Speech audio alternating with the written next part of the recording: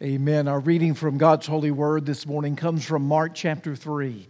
Mark chapter 3, beginning in verse 7 and continuing to verse 19. Please give attention to the reading of God's holy word.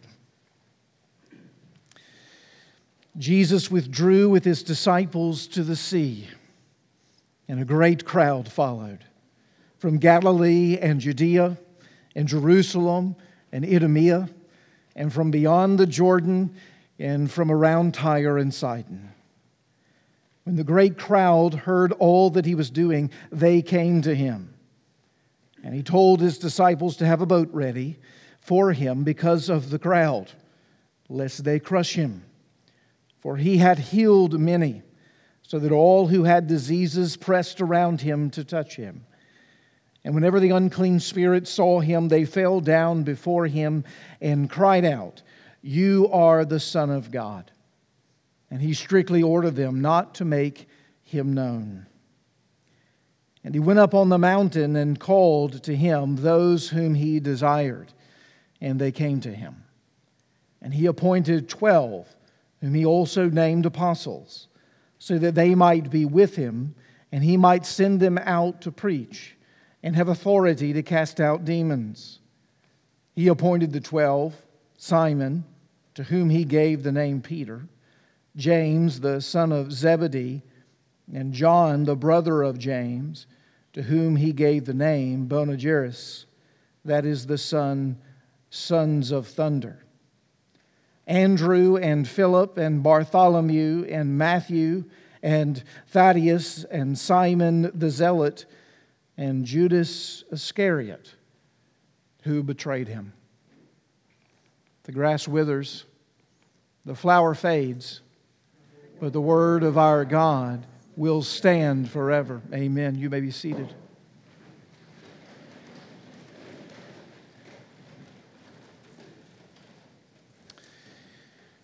Our Father, as we now consider this word, having had it read in your presence, we would ask for the illuminating power of the Holy Spirit to come, that the words of my mouth and meditations of all of our hearts would be pleasing and acceptable in your sight. O Lord, our rock and our Redeemer. This we ask in Jesus' name. Amen. Well, it was a handful of years ago now I was sitting in a General Assembly, which is the national gathering of the Presbyterian Church in America, the denomination that we as a local church are members of.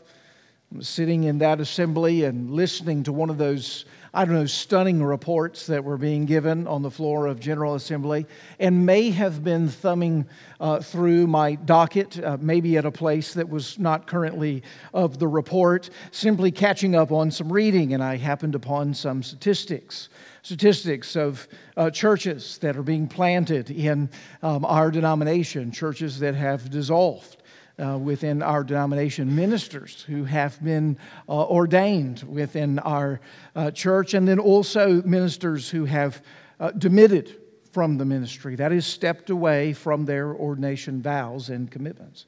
And I was just perusing some of the names and looking at the statistics, and I saw a name that I recognized under the men of the ministry who had demitted, and I had no idea of this particular man's leaving of the ministry. And I was sitting by a friend of mine, and I pointed to his name because I knew that my friend as well knew this young man who'd not been in ministry maybe 5 years or so, and now was stepping away from the pastorate. And I asked him, I said, "Do you know the story of what happened here?" And very simply, he just said, "The pressure got to him." The pressure got to him. That was the word that he used. In the passage before us in Mark chapter 3, we have, as it were, the pressure getting to Jesus. The pressure coming from all kinds of directions, from all kinds of spheres, all kinds of people groups that he's ministering to and that he's serving. And we see him in the midst of this overwhelming season of pressure in the ministry of preaching the gospel and healing and in casting out demons and walking through all kinds of trials, we see him do exactly what one needs to do in the midst of what we might say is the risk of burnout, in the midst of pressures in ministry. He teaches us what it means to walk by faith and not by sight, what it means to carry our burdens to the Lord and to cast our cares upon Him, knowing that He cares for us. The Lord Jesus teaches us about how to deal with the pressures in ministry. Now, it's really important for our day and time because if Gallup and Barna are correct, it takes about 10 years for a pastor to fall out of ministry. About 50%, if the numbers can be trusted, don't stay in ministry longer than 10 years. And if the numbers are correct, during the season of COVID-19 and the raging pandemic and churches that are having to go live stream, and many churches are finding their numbers dwindle and their impact mitigated, 1 in 5 of churches who were in the midst of being planted or churches that were fledgling and struggling will actually close their doors due to the pressures of the season in which we find ourselves. How do we deal with the pressures in ministry? Well, Jesus teaches us about how He dealt, biblically speaking, with the pressures in ministry in His own day and time, with a kind of pressure that I don't think is even worthy to be compared with the pressure of an ordinary pastor or church or ministry. Pressures of advancing and establishing the gospel and the kingdom of God for the salvation of the world. That's Jesus' mission. And yet pressures are coming from all circles.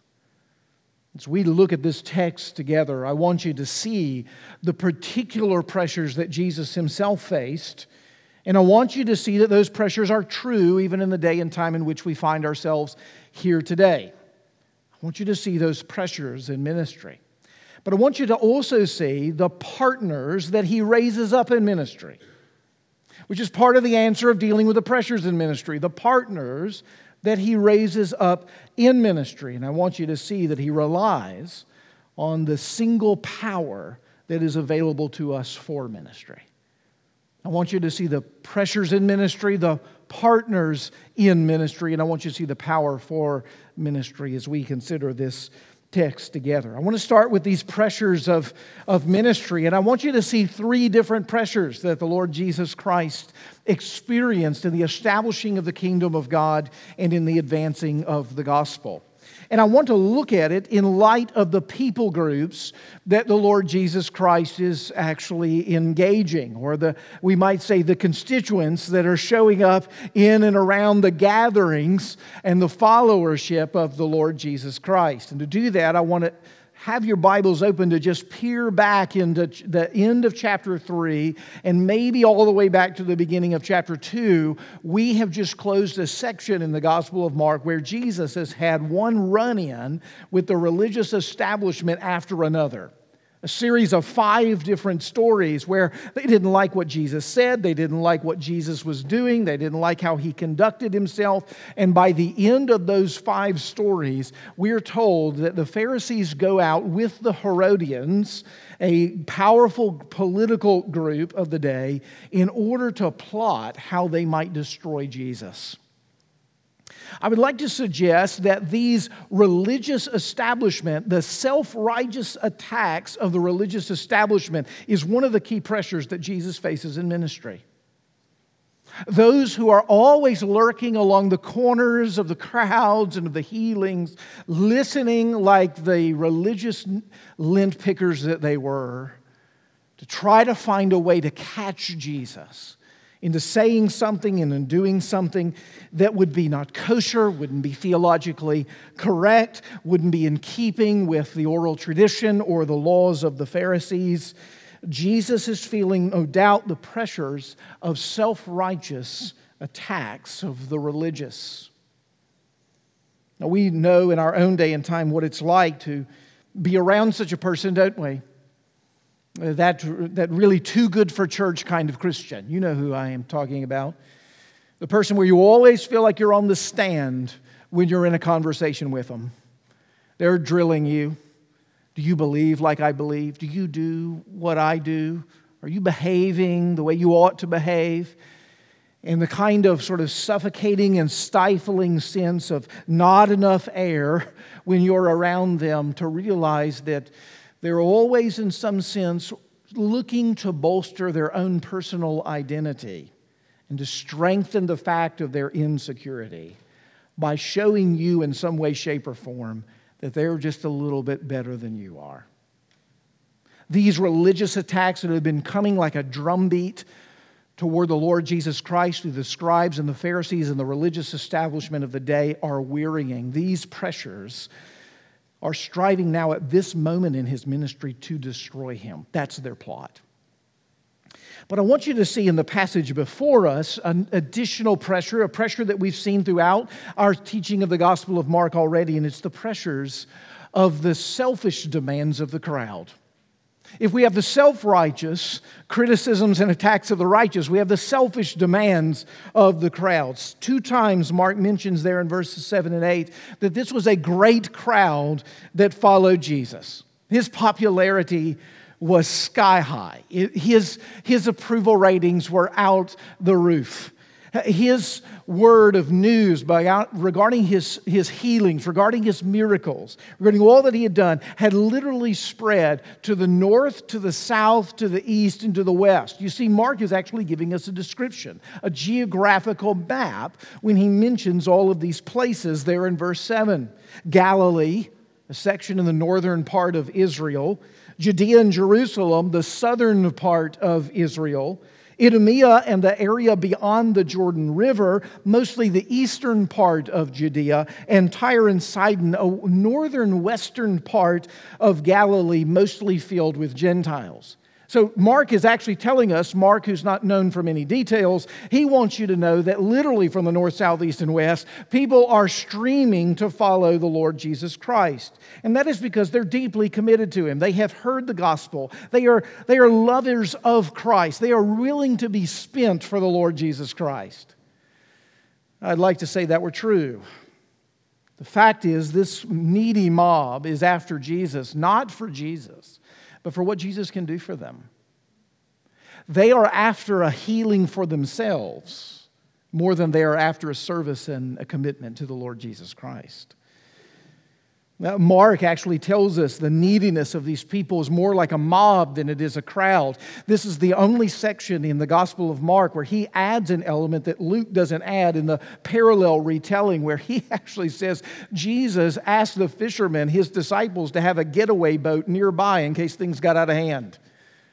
He says, have the boat nearby because these people are pressing on me and they're seeking to touch me and my feet are already wet. My sandals are ruined. We're going to jump into this boat and get away, because he's about to be, a strong word in the Greek, crushed by the crowd.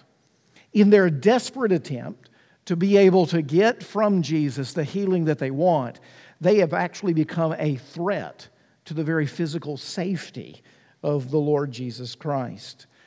It reminds us that a swelling crowd is not necessarily an indication of deep devotion to the Lord Jesus Christ. Over and over in the Gospel of John, we are told that Jesus would do miracles, the crowd would gather around him, and then he would say some piercing word, and half of them would say something like, "This is a hard word, I don't think we can stick around any longer." We were actually here for the food and for the healings. Now that the show is over, I think we'll go our merry way. When he fed the 5,000, for instance, and that crowd continued to follow him in John chapter 6, he then turns to them and says, I know you're not here for me. You're here because you got your fill of the loaves. Which is why he says earlier in the Gospel of John, looking out at the crowd, that he didn't entrust himself to the crowd because he knew what was in them. You see, the crowd was as much as a distraction and a threat to the work of ministry. It was as much a pressure to keep from the real work of the ministry as it was a help. There are always those, isn't there, who come to the Lord Jesus Christ, not for Christ, but for themselves. Have come with themselves in view and are willing, once they have gotten from Christ, to go along their merry way, because their commitment was never to Him. Their commitment was to Him only so far as He would give them what it is they were after. These are pressures in ministry. The pressures of a crowd thronging with needs. The criticisms and attack of a self-righteous religious establishment. But thirdly, I want you to see there's a deeper and even more insidious attack and pressure that Jesus feels in the midst of ministry, and it's a spiritual warfare. It's the crafty conflicts that are created with the demons. You see, wherever Jesus went, we're told, demons would come out of the woodwork. Whenever one of these poor souls would come up and encounter Jesus, Mark tells us the response was the same. The people fell on the ground and cried out, "The Son of God." Now, the cry of the demons, when you hear that, though theologically correct, biblically on target, is not a cry of devotion. It's not a cry of commitment to the Lord Jesus Christ. It's rather a feeble attempt to dominate Him, to usurp control of revelation and the path of revelation. It was believed in the first century that to know the name of a demon or to know the name of a spirit was a way to dominate them, to control them, to be able to identify their character, to be able to call them out. By them claiming that He is the Son of God, it's a movement towards usurping or control, but it's also a manipulative tactic. To get the words out this early in His ministry that you are the Son of God were words that would lead Him into conflict, into trouble. You remember the trouble He got in when He just said to the paralytic, "Son, your sins are forgiven."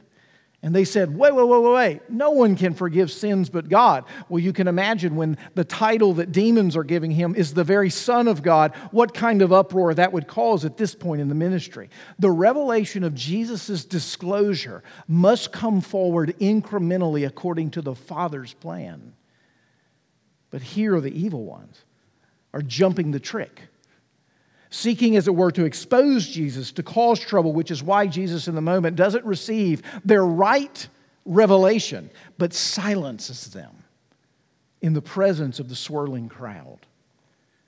What we see is Jesus is under tremendous amount of pressure, coming from both without, from within, those who hate Him, those who love Him, and the insidious demons who are operating as a spiritual of darkness all around Him. It's a reminder, my friends, of Ephesians chapter 6, verse 12, that we don't struggle against flesh and blood, but we against rulers and authorities, against powers of this dark world, and against the spiritual forces of evil in the heavenly realms. Yes, this is where our battle is. This is where our struggle is. I believe many times in our own Christian lives we forget that this is a holy war that we're involved in. We're actually surprised when we find our minds distracted when we go to open up the Bible. And we find the newspaper very easy to read. Or when we sit to pray, we can't concentrate. Or when we go to do what we know is right and true, but difficult, we find a million reasons and obstacles for doing it. That more is happening than flesh and blood. That there is a dark world of forces aligned against the kingdom of light and is seeking in every way, shape, and form to stymie its growth. These realities are pressures that Jesus Himself faced, pressures that I believe are still very much with us and alive today. Now, if you can look at these pressures and you think to yourself, well, I can see why a man in the ministry, as I was speaking of earlier, would demit from the ministry and say the pressure, as it were, got to him. What we find in this passage is that the pressure of the Lord Jesus Christ, He actually gives us a window of wisdom and direction as to how the pressures of ministry are dealt with and how the establishment of the church is key to the advance of the gospel. What do we see next? Not just the pressures in ministry, but we see the partners in ministry. Notice what Jesus does in this text. Mark tells us there in verse 13 that Jesus calls to Himself those whom He desired. Those whom He desired. There was a group referred to there in verse 7 as the disciples. These are the people who are committed to Jesus. They're not just simply looking to Him as a luck charm, as a rabbit's foot, to give them what it is that they're after. They're looking to Jesus to commit their life to Him in love for Him, willing to be spent for Him. These are the disciples that the Lord Jesus is calling unto Himself. Those, notice, whom He desired to be with.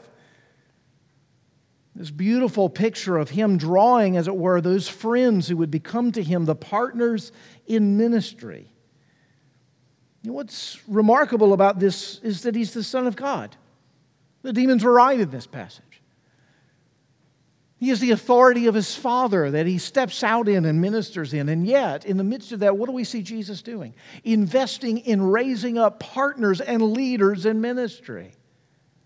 One of the shocking realities of reading through the Gospel of Mark is knowing that Jesus, who is the most powerful individual that's ever walked the face of the earth, fully God and fully man, invests a tremendous portion of His energy and time in 12 men, notice the apostles, to extend the ministry in and through them and have more shoulders on which the ministry can be carried.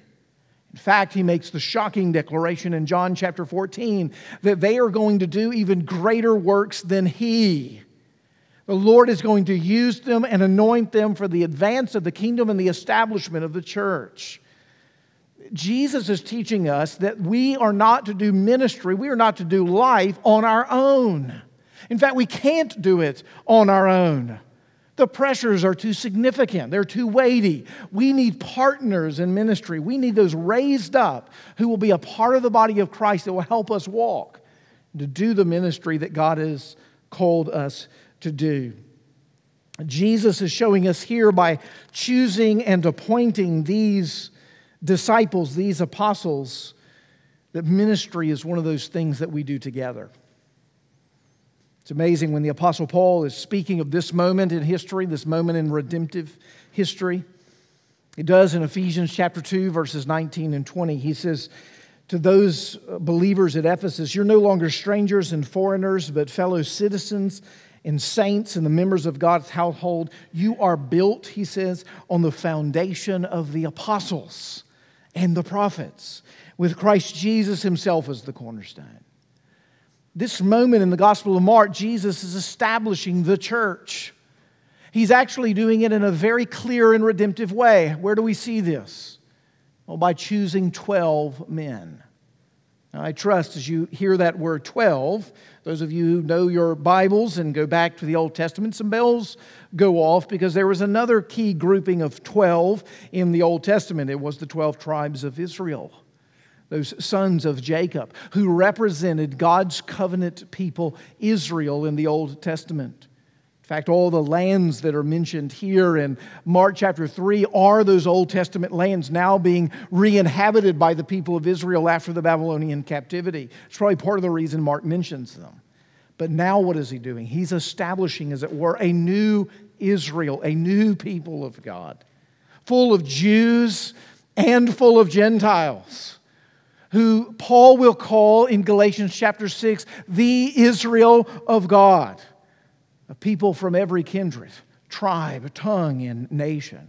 In fact, when you see that mention of Tyre and Sidon, you should remember the fact that those aren't Jewish territories. Those are mostly Gentile-occupied territories. We're seeing people from all over come to the Lord Jesus Christ, from north, south, east, and west. This is going to be a global community that the Lord is establishing known as the church. And it's hinted at here as He raises up 12 apostles who will be the foundation stones for this new people of God. I want you to ponder this for a second. Not a one of us would be here today if it weren't for the 12 apostles. There would be no church in Middle Tennessee, thousands of miles away from the Middle East, if it were not for the 12 apostles.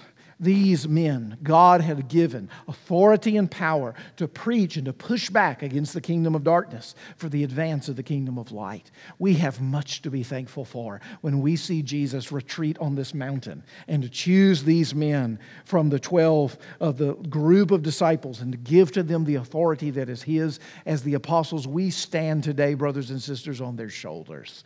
This is the foundation of the church. And what a fascinating group of men this is.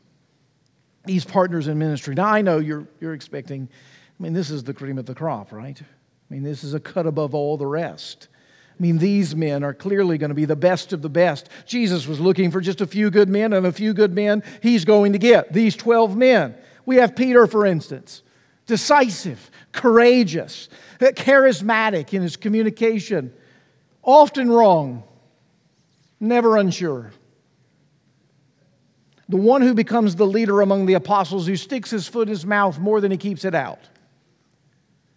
Andrew, his brother, the exact opposite, meek, mild, gifted, evangelistically, but one you rarely hear about, more in the background of the work, but always bringing people to Jesus, and whose name comes to be known in church history for missions and mission sending. James and John, here are these delightful sons of thunder. Fierce, even at times wild if pushed.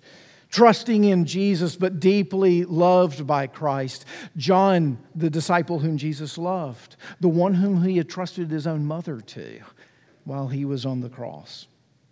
Matthew, that stellar character upheld in the sight of all of the community. You know, tax collectors, how much people loved them and how they were so delighted in the first century. No, this probably wealthiest man among the disciples with ill-gotten gain becomes particularly gifted in communication to the Hebrew people, and the Lord blesses his writing of the Gospel of Matthew, the very first of the Gospels ever given. And then I know. You're thinking of, well, Bartholomew and Simon the Zealot and Thaddeus.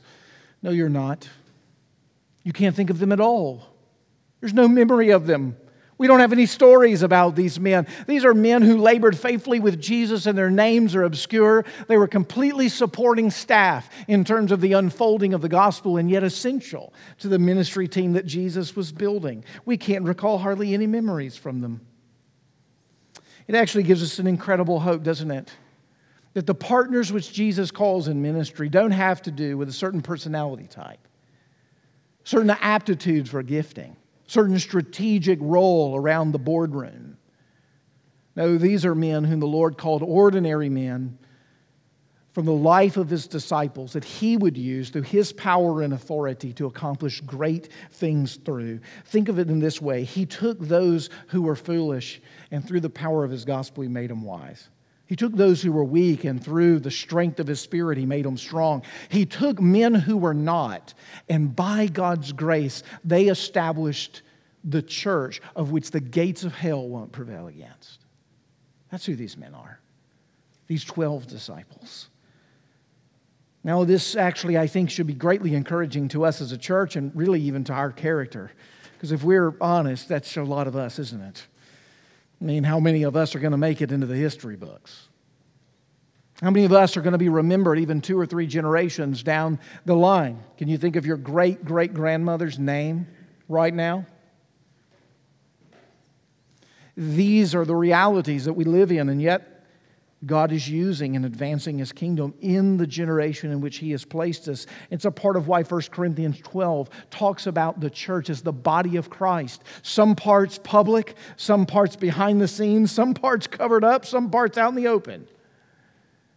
Because the Lord is using all in order to build for Him a beautiful temple, a beautiful expression of the partnership that He has with us in the gospel. So if you see this group, it begins to make sense, doesn't it? That if you've got these pressures in ministry that are overwhelming, you're going to need partners in ministry, new shoulders on which to carry the ministry. But it would seem as if you need great men, and these men look like dim-witted fools most of the time as we see the Gospel of Mark unfold. And yet that leads us to the very power of ministry. Did you notice the power of ministry in here? We're told that when Jesus calls these disciples, verse 14, He calls them to Himself. To Himself, that they would be with Him. It's a note on their preparation. It's a note on their preparation. How is it that Jesus is going to get these guys ready for the ministry that He has with them? He's going to be with them. He's going to spend time with them. That relationship is the foundation for leadership in ministry. Relationship to the Lord Jesus Christ. Time with Him is more important than any other preparation and equipping for the work of ministry. Isn't that a remarkable piece that's given to us here? If I may make a bold claim, eternally speaking, the church is the most important institution on planet Earth. Eternally speaking. And the Lord entrusted these 12 men with the responsibility to found it. But all they needed was Jesus. They had a relationship with Jesus. He is the equipping for the work of ministry. I'm stunned today, especially even as I talk to fellow ministers and by myself falling into the same trap. There's all kinds of leadership books out there, right? So many leadership conferences, leadership gurus, and there's a lot for us preacher types too. A lot of leadership things that we can follow, a lot of methods. There's help in it. There's baby and bathwater in it. But the question that popped into my mind was how tempting it is to study leadership, but to fail to spend time with the leader. To fail to spend time with the leader. What Jesus is telling us is that the work for effective ministry is not some principle, it's not some book, it's not some method, it's not some guru. It's being with the Lord Jesus Christ. He is going to pour Himself into these men so much that He will say in John chapter 15, I no longer call you servants, but I call you friends.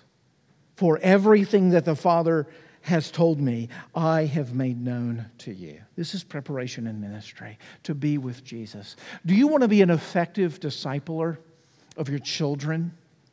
Do you want to make an impact on your grandchildren? Would you like to open up your lips to share evangelistically to your neighbor? Would you like to extend mercy ministry via casserole to a good friend? Well, I can assure you, as good as that broccoli and cheese is, it can do the work of ministry that prayer and the Lord Jesus Christ and effectiveness of His closeness with you can do. In fact, unless the Lord builds the house, we all labor in vain. With us, it is impossible, but with God, all things are possible. What we're learning here in Mark is that if we're going to be effective in the work of ministry like the apostles were, we're going to have to spend time with Jesus. But the second thing you see gloriously under the power of ministry is in order to bear witness for ministry, we've got to practice the very ministry that Jesus Himself practiced. Do you notice what He told them to do? Go and be with me, and then I'm going to send you out. And I'm going to send you out to do the exact things that I'm doing. I'm going to send you out to preach. I'm going to send you out in authority and in power to cast out demons. Now here, this is really important that He doesn't say to them, listen, what we really need is some really creative thought about a new and novel ministry to reach this generation. I need you to go out there and come up with new means by which to figure out how to advance the kingdom. No, Jesus is so wise. His Father is so wise. He knows that we don't have the chops to be able to do that. He knows that He's not only got to give us the power for ministry, He's got to give us the forms and the practice for ministry. He's going to go send them out to do the very ministry that He Himself has been called to do. The beautiful work of what Jesus is showing to them is that the ordinary means of grace, the regular ministry of the church, of word and sacrament and community and discipleship and discipline, that these are the means that the Lord uses to advance His kingdom in each and every generation. That as He empowers us and as He gives us the means, we begin to experience increasingly the fruit of a Jesus-saturated and driven ministry. And when you begin to see the power of this ministry coming from Jesus, the practice of this ministry flowing out of the example of Jesus, to engage with partnership in ministry, those whom we need around us, you begin to deal with the pressures of ministry, because you know what begins to happen? You begin to feel the light and easy yoke of the Lord Jesus Christ. When you're resting in the power of the Holy Spirit and the finished work of the gospel in Christ to go do the work that you've been called to do, there is a peacefulness in the midst of the pressures. And there is a power for effectiveness that's in the midst of the swirl. Because you realize that you don't bring in the kingdom by your redoubling your efforts. in your efforts, the kingdom is brought in through the gracious gift and the power of God working through you. And so you find what Jesus did, that Luke doesn't really even tell us, or Mark doesn't really even tell us in this passage. When Jesus goes up on that mountain and chooses his 12 disciples, Luke tells us in Luke chapter 6 that he spent all night in prayer. He spent all night in prayer. Jesus needed discernment. Jesus needed strength and wisdom. He's about to make the most important decision in the founding of the church to choose these 12 apostles. He spent all night in prayer, Luke tells us, which tells us that Jesus knows exactly what it is that we need in the work of ministry and displays it with his own dependence upon his heavenly Father. If we're ever going to be effective in ministry, we've got to spend more time on our knees. We've got to spend more time on our knees. Because it's there where the battle is really fought. It's there where the war is really won. It's there where the ministry is advanced. You know, just to note, in reading through the Gospel of Mark this week again and rereading the end part of the Gospel of Mark, it's an unusual ending, and reflecting some on the passage that's before us, I couldn't help but notice the fact that the pressures of this passage do finally get to Jesus. Do you know these religious leaders who are attacking him and bringing pressures from him in? Well, by the end of this gospel, we're going to see that these religious leaders are who actually orchestrate the crucifixion of Jesus Christ. And we're going to find that the partners, as helpful as they are actually the undoing of the Lord Jesus Christ. They become the opposite of partnership, especially, you caught that note, didn't you, in the reading today, that one of his apostles is named Judas Iscariot, his betrayer. Even the ones who are to be his greatest support in the midst of the pressures of ministry and the attacks from without become the ones who actually turn him over. That the partners in ministry fail, the pressures of ministry finally do get to Jesus. But what's remarkable about the unfolding of the Gospel of Mark is that the power for the ministry of the advance of Jesus' kingdom is never depleted regardless. That even through the failure of his partners and even through the attacks of the outside pressures from a crowd that he never entrusted him to that now cries, "Crucify him," to that moment where he is giving himself up as a sacrifice for his people, it's in that moment where the power of God is being unleashed. Because Paul tells us in Romans chapter 1 that the power of God unto salvation is the gospel of Jesus Christ. That as he in that moment is removing and defanging, we might say, the evil one there on the cross, those powers of darkness, and ultimately hushing all allegations against him in the resurrection and laying low all religion for gospel-centered community life, what will become the real life of the church. In that moment in the cross and resurrection, what looks like weakness, foolishness, what looks like defeat becomes the greatest victory. And it's the reason that we're here together today. It's not because there's a man still in the grave. It's because the grave is empty. That there was victory in the midst of defeat. That we as a people who are perpetually defeated can still hope for victory because we have a Savior who has faced our final enemy and won. And won. You see, when you see that Jesus has paid the ultimate price for ministry, and that he is the ultimate power for our ministry, and that our partnerships are only as good as his closeness to us in ministry, but we realize that he never leaves us nor forsakes us, and he's coming back again on a white horse to bring his kingdom to consummation, and nothing will be able to stay his hand. When those promises are a part of the wind that blows through the sails of the work of ministry, the pressures don't get to you. Because the pressure, Jesus allowed to get to him. And there's no performance needed now. The performance was Jesus' performance and the satisfaction on the cross. And the power is made available to us through the indwelling of the Holy Spirit in the gospel message. He today, by grace, is summoning us into service. Can you hear listen to the voice of the Savior? Can you hear it? Calling you by name,